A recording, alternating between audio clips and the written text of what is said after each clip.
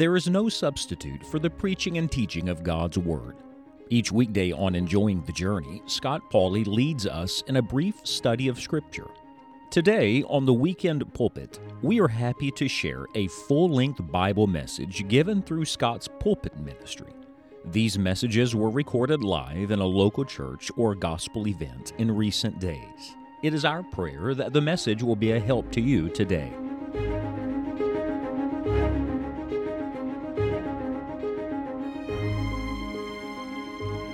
Let's open the Word of God tonight. Where in the Bible would you like to go? You just tell me. Where would you like to turn to tonight? I told the preacher driving over, I said, I think I'm going to get up tonight and say, turn to Zephaniah, just to see the looks on some of your faces. Well, let's open our Bibles to the book of Daniel again, to Daniel chapter number 3. And perhaps you've read through this chapter again. I hope you have. It's a famous chapter and a familiar story, and all the children are going to say, well, we know that story well. It is typically referred to as the story of the three Hebrew boys in the fiery furnace. But I want to say to you tonight, it's not about the three Hebrew boys in the fiery furnace. It's about the God who is greater than the fiery furnace. You see, the Bible says, greater is He that is in you than he that is in the world. Now, sometimes we get our eyes so fixed on the world around us, we forget the God that is above us and the God that is within us. And when you come to the book of Daniel, chapter number 3, it is really not about Hananiah, Mishael, and Azariah, or as they were called, Shadrach, Meshach, and Abednego. It is not even about Nebuchadnezzar. Now, let me just get this out of the way right up front. Nebuchadnezzar thought it was about Nebuchadnezzar. He's a very good picture of the world we live in. As a matter of fact, just a little humor in it, I think, sad but true. In Daniel chapter number 2, Nebuchadnezzar had a dream. You remember the dream that he had of that great image that was set up, and Daniel had to interpret what the image meant. And you remember that the head was the head of gold, and the head of gold represented Nebuchadnezzar and the kingdom of Babylon. And then as you went down the image, it was the succeeding Gentile nations, and finally, the final Gentile world kingdom. That's why this chapter ought to be of interest to you, because we're living in the times of the Gentiles. The last Gentile kingdom would be the kingdom of the Antichrist. Remember that? Now, the interesting thing was, when Daniel interpreted the dream to Nebuchadnezzar, now, how many of you ever talked to somebody and all you got to was the first part? They didn't hear the rest of what you said. They only took one thing and that was it. Well, that's exactly what Nebuchadnezzar did. When he heard, thou art that head of gold, he liked that a lot. And that's all he heard. He didn't hear the rest of it at all. So when you come to Daniel chapter 3, he makes a whole image of gold. It's not the image of Daniel chapter 2, it was the image of his own mind. That's the problem we got in this world today, Romans chapter number 1. We got people that are setting up the God that is the God of their imagination and not the God of the Bible, and I want you to know those are two very different gods. And so Nebuchadnezzar sets up an image of gold, all of gold, and he says, I am that image. And he sets himself up as God, and he says to everybody, now you bow down and worship me. I got to show you this. It's not my sermon. How many of you give me 60 seconds? Would you raise your hand? 60 seconds? Good. That's 1, 2, 3, 4, 5, 6, 7. Good. That's at least 10 extra minutes. I appreciate it. Look at chapter 2 with me just for a second. Look at verse number 45. Because really, the dream wasn't even about the image. It was about the God who was greater than the image. You see, once the image was constructed, it was destructed. Look at verse number 45. For as much as thou sawest that the stone was cut out of the mountain without hands, and that it brake in pieces the iron, the brass, the clay, the silver, the gold. Watch this. The great God hath made known to the king what shall come to pass hereafter, and the dream is certain, and the interpretation thereof sure. Look up here just a second. He saw that image, but what he forgot was there was a rock, a stone, that came rolling out of the mountain. It's interesting. It says it was made without hands. Look, this rock is Christ. This stone is a picture of Christ. He is made without hands. He's the virgin-born Son of God. He is the unique God-man. Man had nothing to do with it. He is God robed in the flesh. And when He comes and finally sets up His kingdom on this earth, which, for the record, He's going to do, He's going to pound all of those Gentile kingdoms to powder. He is going to come and He is going to overrule the Antichrist. Let me just tell you, I'm not really concerned about who the Antichrist is. I know who the Christ is.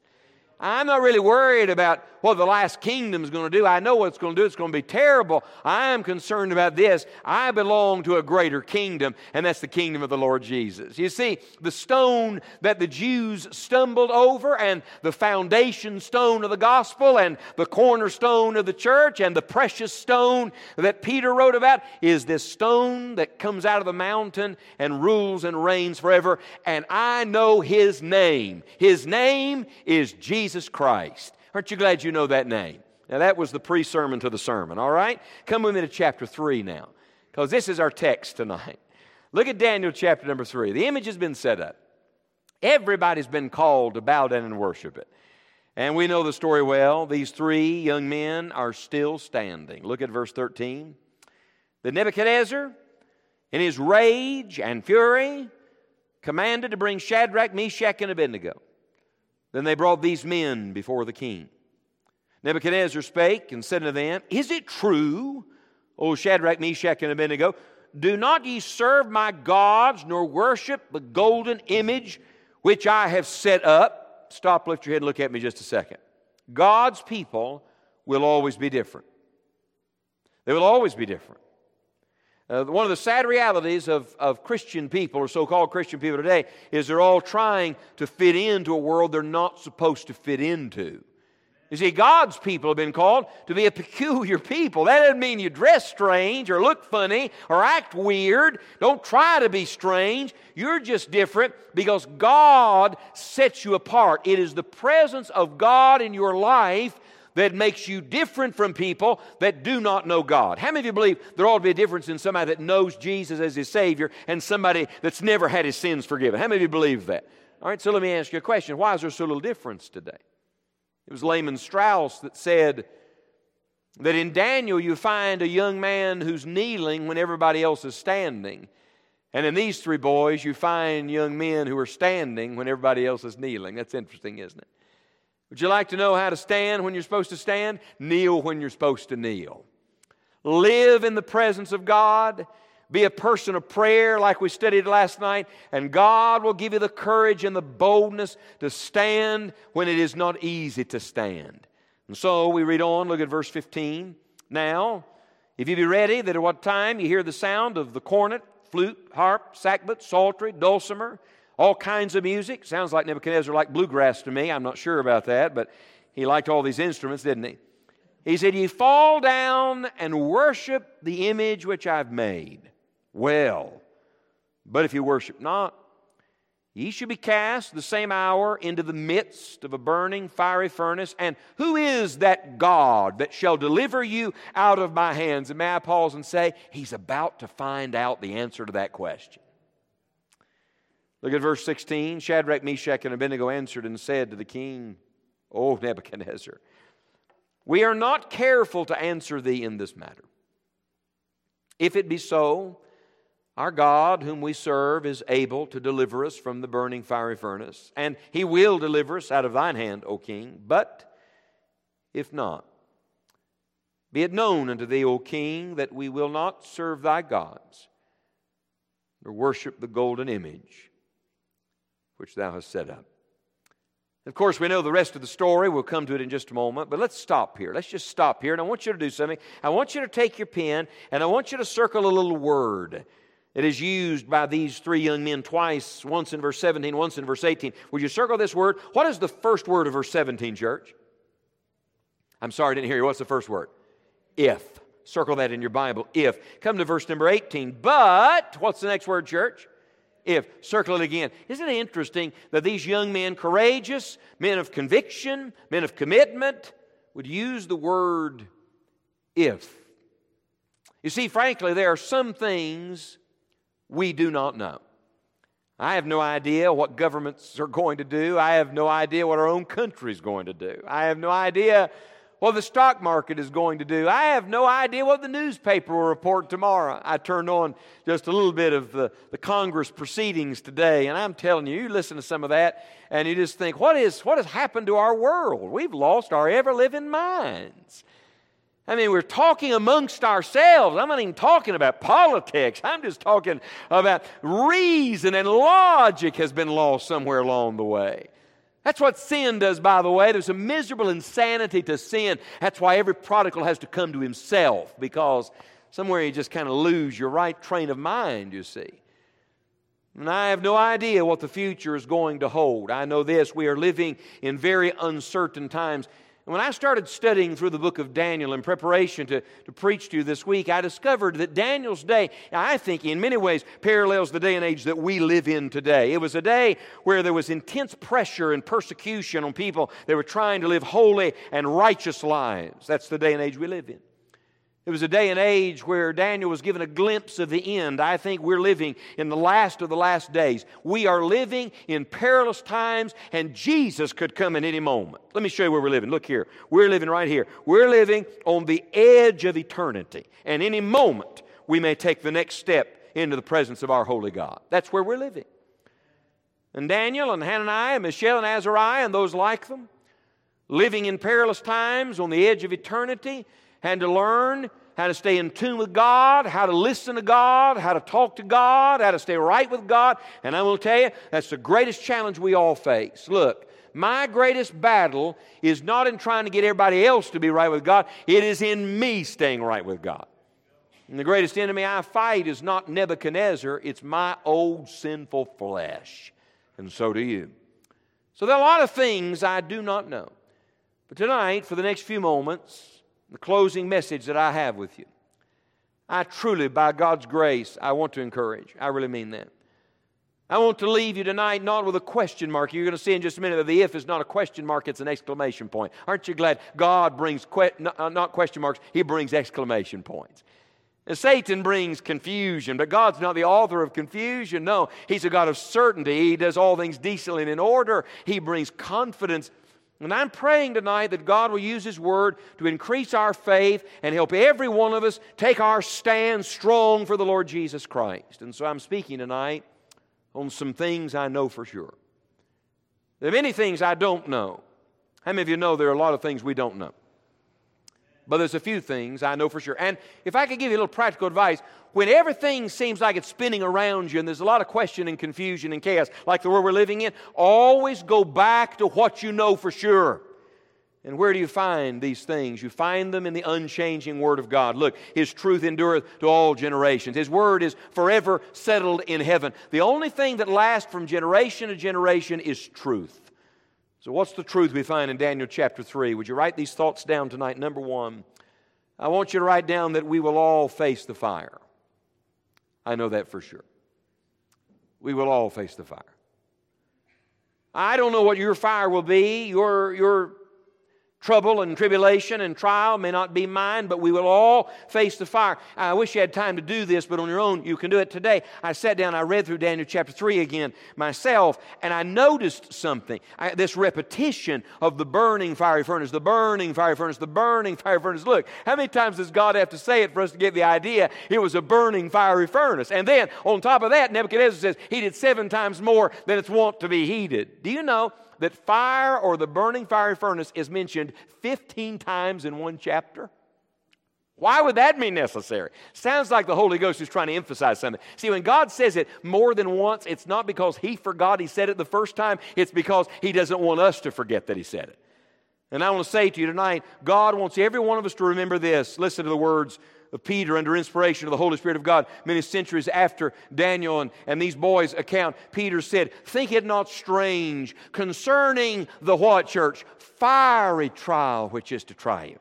As though some strange thing happened unto you, but rather rejoice that you are made partakers of Christ's sufferings. Friend, nobody ever went through a fire like Jesus went through a fire. And when you are called to go through the fire in this world, listen to me, you're just following in the steps of your Savior and your Master. And in the end, friend, I want you to know, our God is the consuming fire, and the only thing greater than the fire of hell is the fire of our God. Our God is always greater. What fire did these young men have to go through? Well, scan it just for a second. In the first 6 verses, they go through the fire of temptation. There's no doubt in my mind they were tempted for a moment. We're all tempted. Nobody's perfect. And we all have this temptation around us to bow. And maybe one of them said to the other, maybe we ought just get stooped down a little low here so we don't stand out so much. And for a moment, there was the fire of temptation. But praise God, the Lord makes a way where you might endure the temptation and a way to escape the temptation. So they survived that fire. And when you come to verse number 7, here's the fire of popularization. In verse number 7, everybody bowed down. Everybody except for these boys. I'm going to tell you, when everything gets popular, it's hard to be the standout, isn't it? I mean, honestly, when it gets pretty popular to do certain things and you're not doing them or vice versa, it gets pretty hard. But I want you to know that's part of God's test in your life. Stay true to the Lord. That fire is coming. And then in verse number 12, notice the fire of accusation. These men have not regarded thee. They serve not thy gods, nor worship the golden image which thou hast set up. Satan is the accuser of the brethren. He accuses God to you, and you to God, and he'll accuse you to everybody else. That's just the way he does it. And so the fire of accusation may come. Then, when you come to verse 13, here's the fire of question. They're brought before Nebuchadnezzar. Nebuchadnezzar fires this question. Is this true? Is this true? And I'm thinking now of what Jesus said to his disciples. When they ask you certain things, take no thought what you're going to answer. Take no thought what you're going to answer. In that moment, it will be given you what to answer. Sounds a lot like to me these men saying, O king, we are not careful to answer thee according to this matter. Or what about Peter? He said this, sanctify the Lord God in your heart, and be ready always to give an answer to every man that asketh you a reason of the hope that is in you with meekness and fear. Brothers and sisters, this is not a day to not know what you believe and why you believe what you believe. You better get some things settled in your heart, because every one of us will face the fire of questions. And then there's the fire, finally, of persecution. In verse 19 and verse 20, they're thrown into the burning fiery furnace. They literally had to go into it and had to go through it. We'd all like to think God will spare us of that. But the reality is, when you study the martyrs of the faith and you study the history of faithful Christians, you find that some of the most spiritual people suffered the most.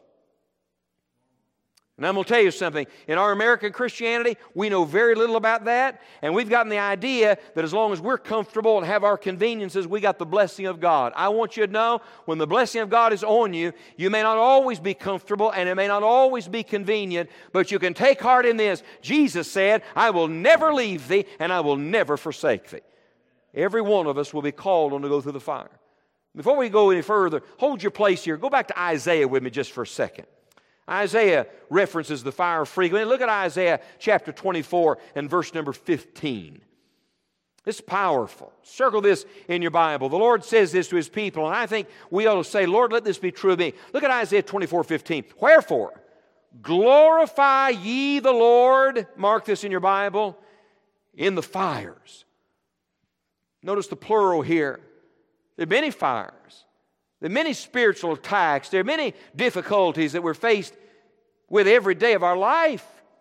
Now watch this. I love this. Glorify ye the Lord in the fires, even the name of the Lord God of Israel in the isles of the sea. May I submit to you tonight, at no other time in your life may you be able to glorify God any more than when you're going through the midst of the fire. In fact, watch, it's not after things get better that God gets greatest glory. It's when things are at their worst that He gets the greatest glory. I'm going to tell you why. Because only God can give you grace when you're in the midst of it. When we were reading a minute ago, I came to that phrase, in the midst of the burning fire furnace. In the midst of the burning fire furnace. In the midst of the burning... How many of you are glad God's always in the midst? Do you remember when they caught that woman in adultery and they were going to stone her, and they drag her and they bring her into this place and they circle around her, and the Bible says they put her, guess where they put her? In the midst. And they said to Jesus, all right, you want to throw the first stone or you want us to? What does Jesus do? He gets down and writes on the ground. By the way, if anybody tells you they know what Jesus wrote on the ground, they're lying to you, because that's not in the Bible. We don't know what He wrote on the ground. We'll find out someday. But I know this. Look, please. When He got down there, He was at eye level with her. When He got down on the ground, look, please. Thank you, Lord, for this. She couldn't come up to where He was, so He came down to where she was. Aren't you glad we have that kind of Savior? And where is Jesus, friends? He's in the midst. When the disciples were in that boat in the middle of the night, in the midst of the greatest storm they've ever encountered, where was Jesus? He was right there in the midst. And I'm going to tell you, whatever fire you're going through, Jesus is in the midst, and He will help you to glorify God in the midst of your fire. Here's something else I know for sure. Go back to Daniel chapter 3. Not only will they all face the fire, but secondly, we'll all be called on to exercise faith. Don't miss that. The only way you're going to get through it with victory is faith. This is the victory that overcometh the world, even our faith. And by the way, faith is not something you have, it's something you use. I hear people say, I'm a man of faith, I'm a woman of faith. What does that mean?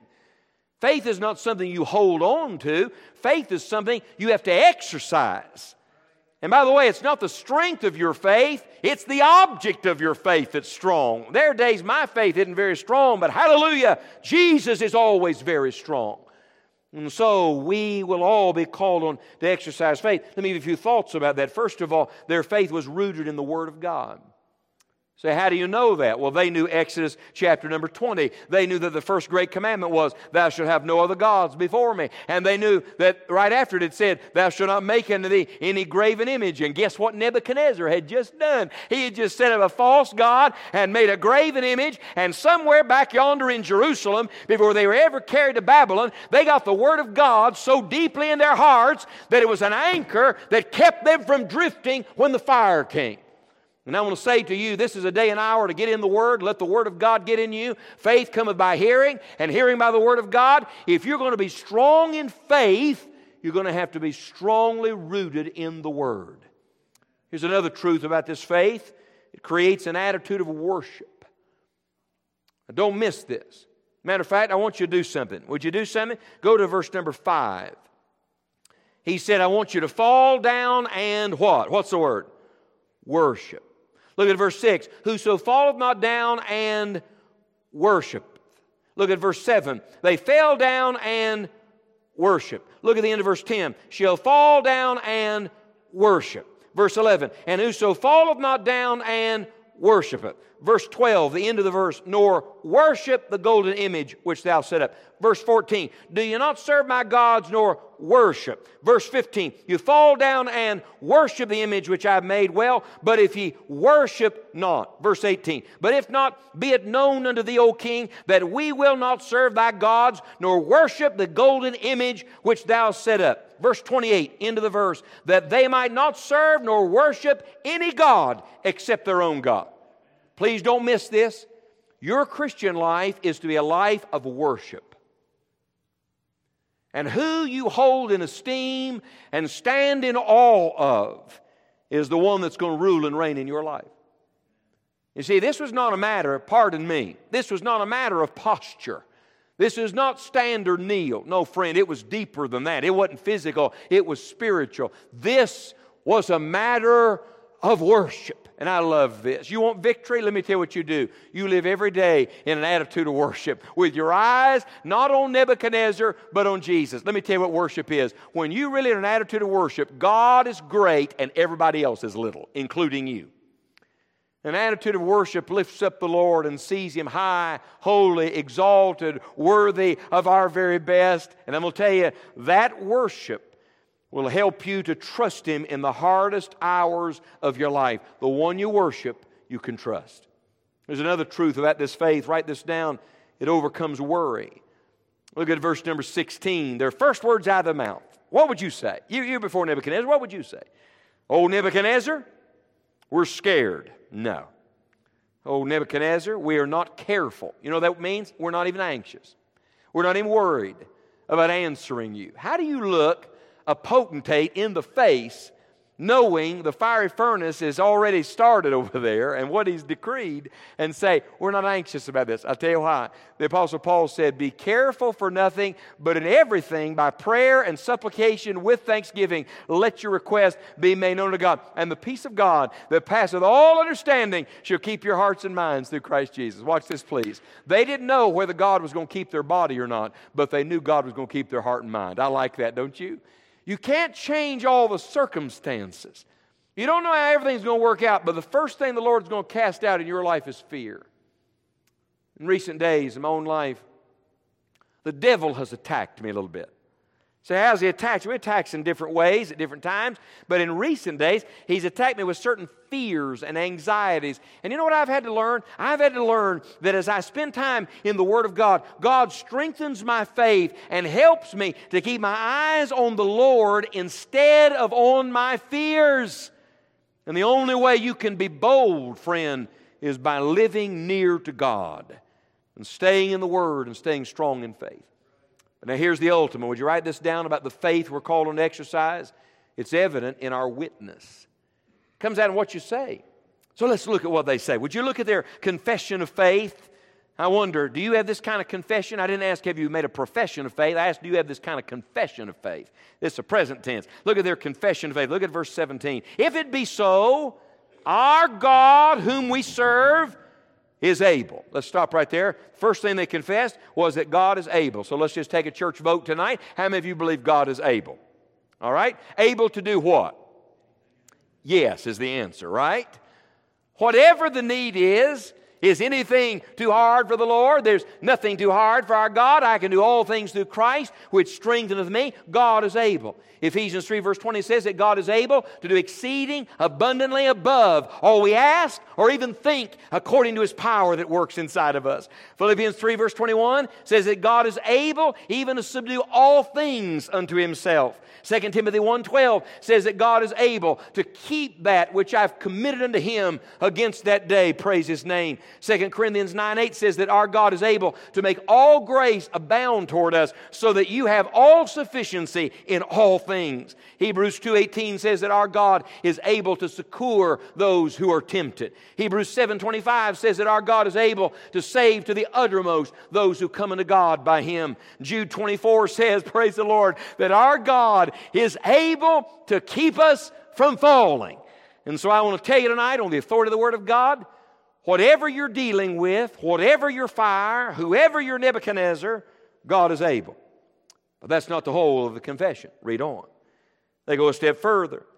Now they say, if it be so, verse 17, our God whom we serve is able to deliver us from the burning fiery furnace, and He will deliver us out of thine hand, O King.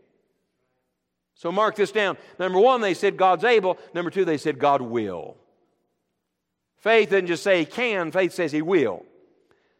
And somebody says, well, I don't know about this preacher. I mean, they didn't know what was going to happen. Read the verse carefully. They did not say, God will deliver us from the fiery furnace. Look what it says. It says, He will deliver us from thine hand, O King. I'm going to tell you what I believe. I believe those boys understood, watch this please, that either God would deliver them from the fiery furnace and in so doing deliver them from Nebuchadnezzar's wishes, or if they were called on to die in the fiery furnace, the worst thing that could happen to them is their body melts, but their spirit goes to be with God forever, and Nebuchadnezzar could lay hold on them there. Either way, they were delivered from their enemy.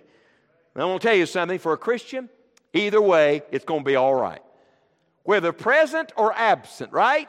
Whether we die or whether we live, we are the Lord's. Aren't you glad about that? I'm telling you, you can't beat the Christian life. Look, in the Christian life, God comes to live in your house now, and you go to live in His house forever. You can't beat that. And so, number one, God is able. Number two, God will. But then we come to a statement that for years puzzled me, because it starts with the word if. And I must tell you, I believe it now to be the greatest statement of faith they made. The deepest faith is not the faith that says God is able, or the faith that says God will. It is the faith that says, if God doesn't do it the way I hope He does, I'll still trust Him. Look what they said. Look at verse number 18. It's powerful. Circle the first three words. But if not. But if not, be it known unto thee, O King, that we will not serve thy gods, nor worship the golden image which thou hast set up. Watch, please. This if, write this down somewhere. This if is the if of faith. Usually, the word if is a word of skepticism, of question. But this if is not a word of doubt. Oh, no. It's a word of acceptance. Look, please. Lord, whatever you choose, we believe it's going to be best. It's a word of abandonment. Lord, we're all in. We're all yours. It's a word of assurance that says, we do believe, Lord, your way is best. May I ask you something tonight? Can you trust that God's choice is better than yours? What if it doesn't turn out the way you hope it does? What if the person doesn't change? What if the circumstance doesn't go away? What if it doesn't get better? Can you trust Him then? Will God be enough if your prayer doesn't get answered the way you hope it will? It's the same spirit that Job had when he said, though He slay me, yet will I trust Him. It's the same spirit that Esther had when she said, I'm going in, y'all pray for me. I'm going into the king, and here's the word, if I perish, I perish. It's the same spirit that in Hebrews chapter number 11, I think it's verse 13, says that those people endured to the end without ever seeing the fulfillment of the promise. What does it mean? It means that true faith in God says, Lord, whatever you want, that's okay with me. I want you to mark something in your Bible, would you? In verse 17, I just noticed this today. In verse 17, I want you to mark these two words, He will. But in verse 18, I want you to mark these two words, we will. Now watch this, please. We know God's always going to do right. How many of you believe God always does His part? Amen, church? The question is not whether He will. The question is, will we? You see, faith is not an emotion. It's a choice. Faith was a deliberate, volitional decision these young men made to place themselves solely in the hand of God and believe that God's way was best. And I wonder tonight, have you ever put your life in God's hands that way? I wonder, that thing or that person or that circumstance, have you placed it in the nail-pierced hands of Jesus and said to the Lord, Lord, whatever you choose, it's all right with me? Let me show you something. Go to the end of the chapter. Look at verse 28 with me. Nebuchadnezzar's talking now. By the way, Nebuchadnezzar found out who God was. Look at verse 28. Then Nebuchadnezzar spake and said, Blessed be the God of Shadrach, Meshach, and Abednego, who has sent His angel and delivered His servants that trusted in Him. Did you notice what Nebuchadnezzar just said? They did what? What does it say? They did what? They trusted in Him. Nebuchadnezzar recognized faith by their actions. Read on. They trusted in Him and have changed the king's word. I like that. He acknowledges my word is nothing compared to the real king's word. And, mark this in your Bible, yielded their bodies, that they might not serve nor worship any God except their own God. Let me tell you what real faith is. Real faith is surrender. You'll know you're living the faith life. Remember, the just shall live by faith. I didn't ask, did you trust Him as your Savior 40 years ago? I'm asking you, are you living by faith today? You'll know you're living the faith life when every day you're yielding your body and your family and your future and your possessions and your all to God. The faith life is a life of surrender, and every one of us will be called on to live it. I wonder, are you living by faith? Most people know the name of Eric Liddell in conjunction to that famous movie, Chariots of Fire. You know the story of his Olympic running, and then he wouldn't run on Sunday, and the amazing story. What most people do not know is that Eric Liddell went on to be a missionary and died in a Japanese prison camp. And the final two words that Eric Liddell ever uttered when he was put to death in that Japanese camp were these two words: complete surrender. That's powerful. He wasn't talking about surrendering to the Japanese. No, he wasn't talking about surrendering to Nebuchadnezzar. No, he was surrendering to one higher, holier, more wonderful than that. And I didn't come tonight to ask how long you've been saved, how long you've been a church member, how much do you know about God, how many times have you read through the Bible, how many revival meetings have you gone to. I came tonight to ask, have you made a complete surrender of everything to Jesus Christ? Because when you stand before Him at the judgment seat of Christ someday, you don't want to be holding on to anything that you should have laid at His feet. One thing I know is we're all going to face the fire. And one thing I know for sure is that we're all going to be called on to exercise faith. But there's something else. Number 3, would you write this one down? Another thing I know is that there'll be a fourth man with us in the fiery furnace. Now, let's come to the end of the story. This gets really good now. Look at verse number 25. Praise the Lord for this. Let's start in verse 24. Then Nebuchadnezzar the king was astonished and rose up in haste and spake and said to his counselors. Don't you wish you could have heard how he said it? Did not we cast 3 men bound into the midst of the fire? They answered and said unto the king, True, O king. Look up here. Can't you just see him going, 1, 2, 3, 4. 1, 2, 3, 4. Fellas, come here a second. Help me count just a second. My math skills aren't all they used to be. 1, 2, 3. Let's all say it together. What is it? 4. Wait a minute. We only put 3 men in there. Where's the fourth guy come from? Look at the next verse, verse 25. He answered and said, Lo, I see 4 men, watch this, loose, walking in the midst of the fire. Now that's a miracle in itself. And they have no hurt. Matter of fact, when you get to the end of the chapter, they didn't even smell like smoke when they came out. Only God could do that. Wouldn't you like to see some of what only God could do? You know, we've seen enough what man can do. Wouldn't you like to see God's mighty power at work in our lives? And now look at the end of verse 26, verse 25 rather. And the form of the fourth is like the Son of God. He said, I don't know. I think I know those other 3 boys. We know who they are. But that fourth one, now, he looks different to me. There's something different about that one. The form of the fourth is like the Son of God. And I know Nebuchadnezzar called him the fourth, so I'm calling him the fourth. But could I just say tonight, he actually is not the fourth. He's the first and the last. He was in there before the boys ever got there, and he was still in there long after they went out. And whatever fire you're in the midst of, praise God, Jesus is right there with you. He said, Lo, I'm with you always, even unto the end of the earth. And all God's people said, Amen. Let me show you something. Go back to Isaiah with me again just a second, real quick. Go to Isaiah 43. Now, I told you Isaiah talked a lot about the fires, so look at this parallel. Look at Isaiah 43, verse number 1. But now, thus saith the Lord that created thee, O Jacob, and he that formed thee, O Israel, fear not. Remember I said to you, when you get in the presence of God, the first thing God does is cast out fear. Faith casts out fear. Fear not, for I have redeemed thee.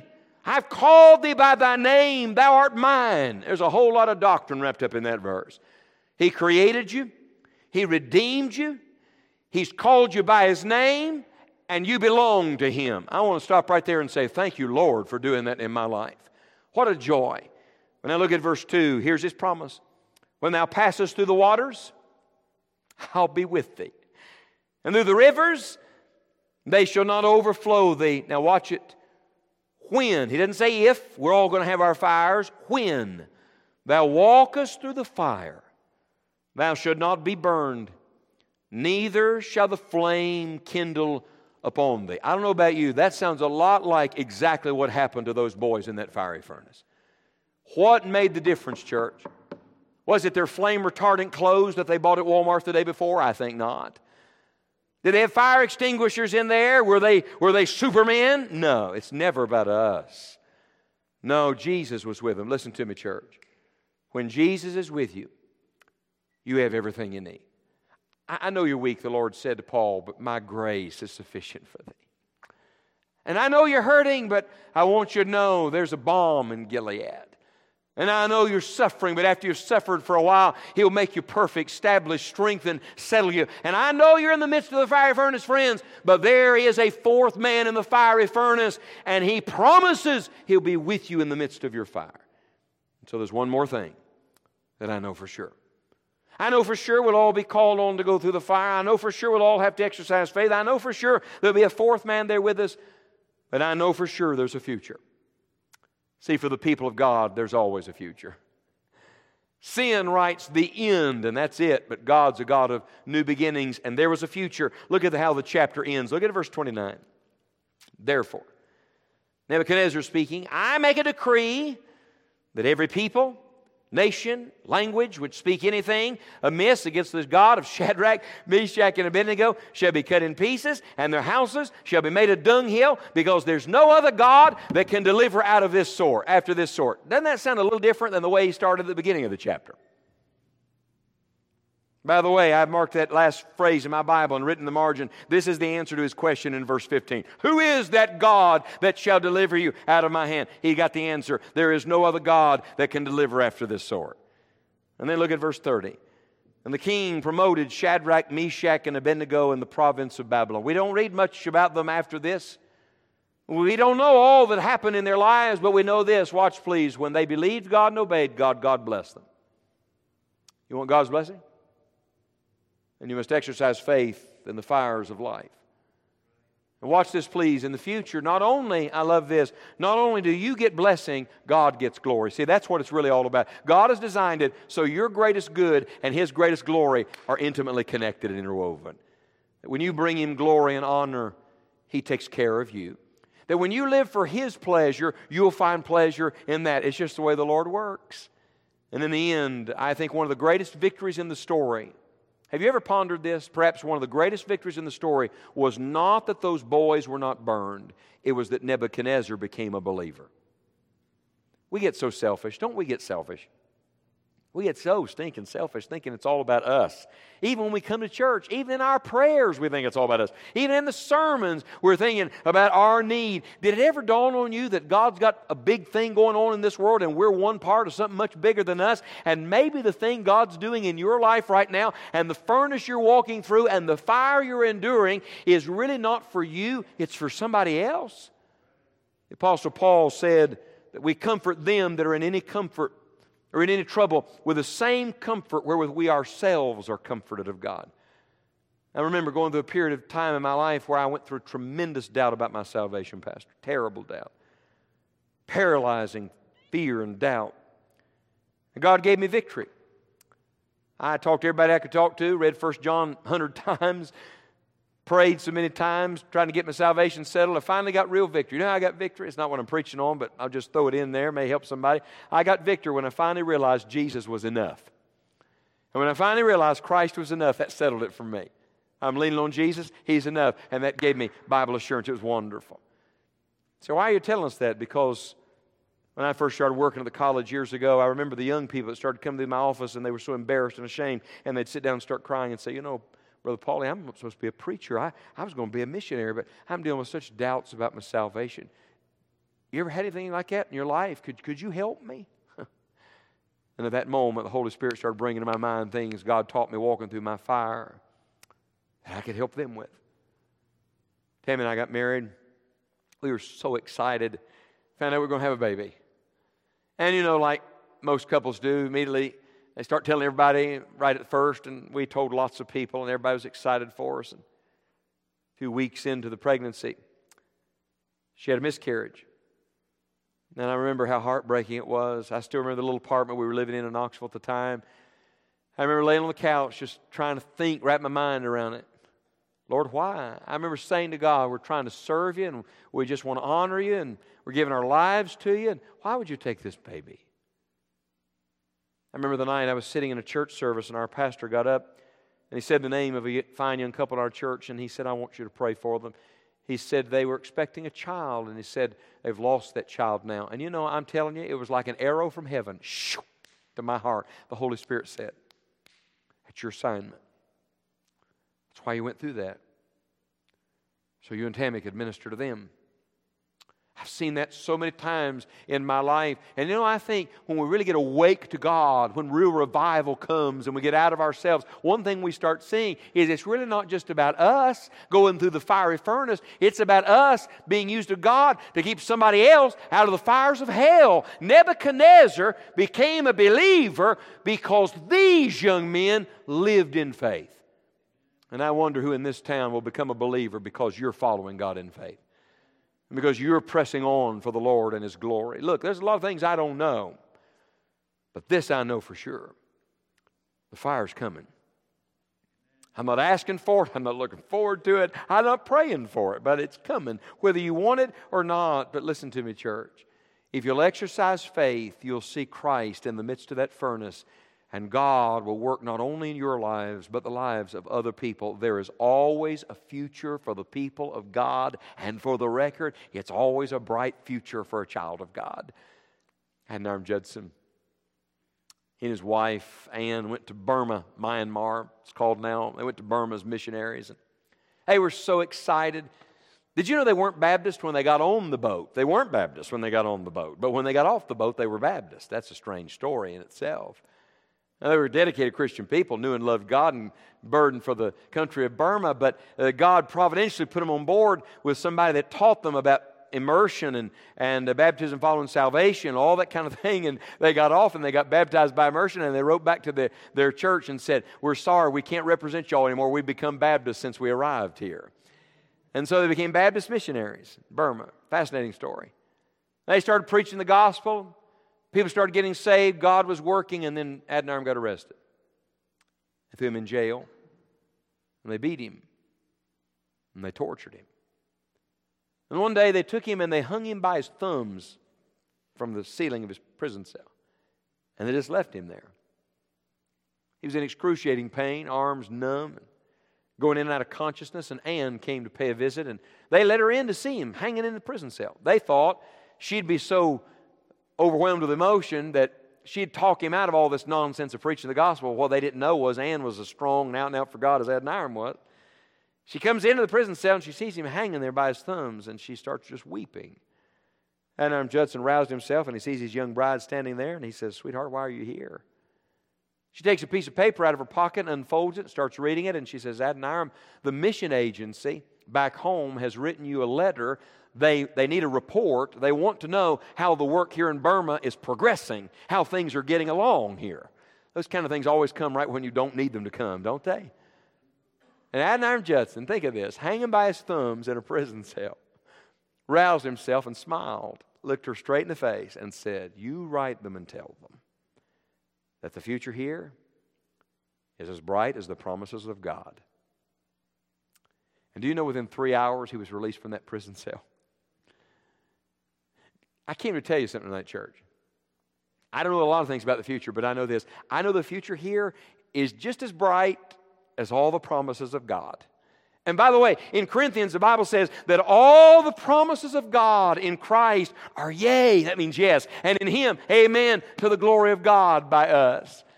Lay hold on the promises of God. Lay hold on the presence and power and peace of our God. The future of this church and your family and your life and the work of God in this world is just as bright as all the promises of God. And I hope tonight you'll settle some things, know them for sure, and determine by the grace of God to stand on them till we kneel at Jesus' feet someday.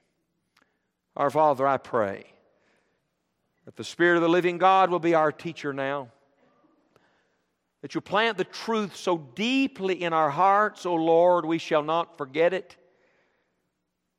And not only in this hour, but when we most need it, when the fire comes, Lord, when Nebuchadnezzar rears his ugly head, when the furnace gets turned up 7 times hotter, let the Holy Spirit bring these truths to our minds and hearts and give us courage and strength.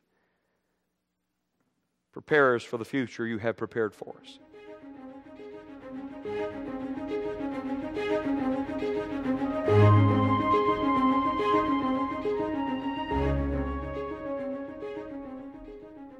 If this Bible message has been used of God in your life, or we can pray for you in some definite way, please contact us at enjoyingthejourney.org.